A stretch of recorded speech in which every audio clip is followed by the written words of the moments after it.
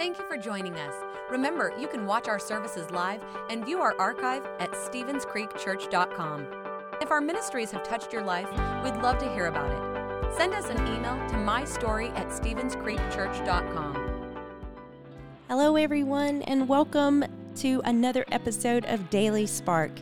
Today's encouragement comes from Psalm 141, verses 3 and 4, and I think it's one of the most important prayers that we could ever pray concerning the words that we speak and the intentions of our heart. It says this, it says, Lord, set a guard over my mouth. Keep watch over the door of my lips. Keep me from speaking thoughtlessly, and do not incline my heart to any evil thing or to practice deeds of wickedness with men or women who plan and do evil. David prayed this prayer because he knew he needed the Lord's help to speak in a way that honors God and honors others. And I'm pretty certain that we need God's help with this too.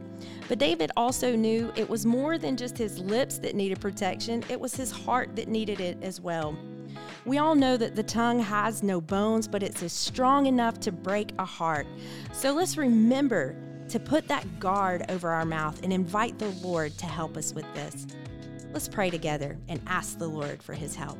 Father, we pray that you will set a guard and set a watch over our mouth, Lord God. Help us to be mindful of the power of our words. Help us to use our words to be life-giving and to lift others up.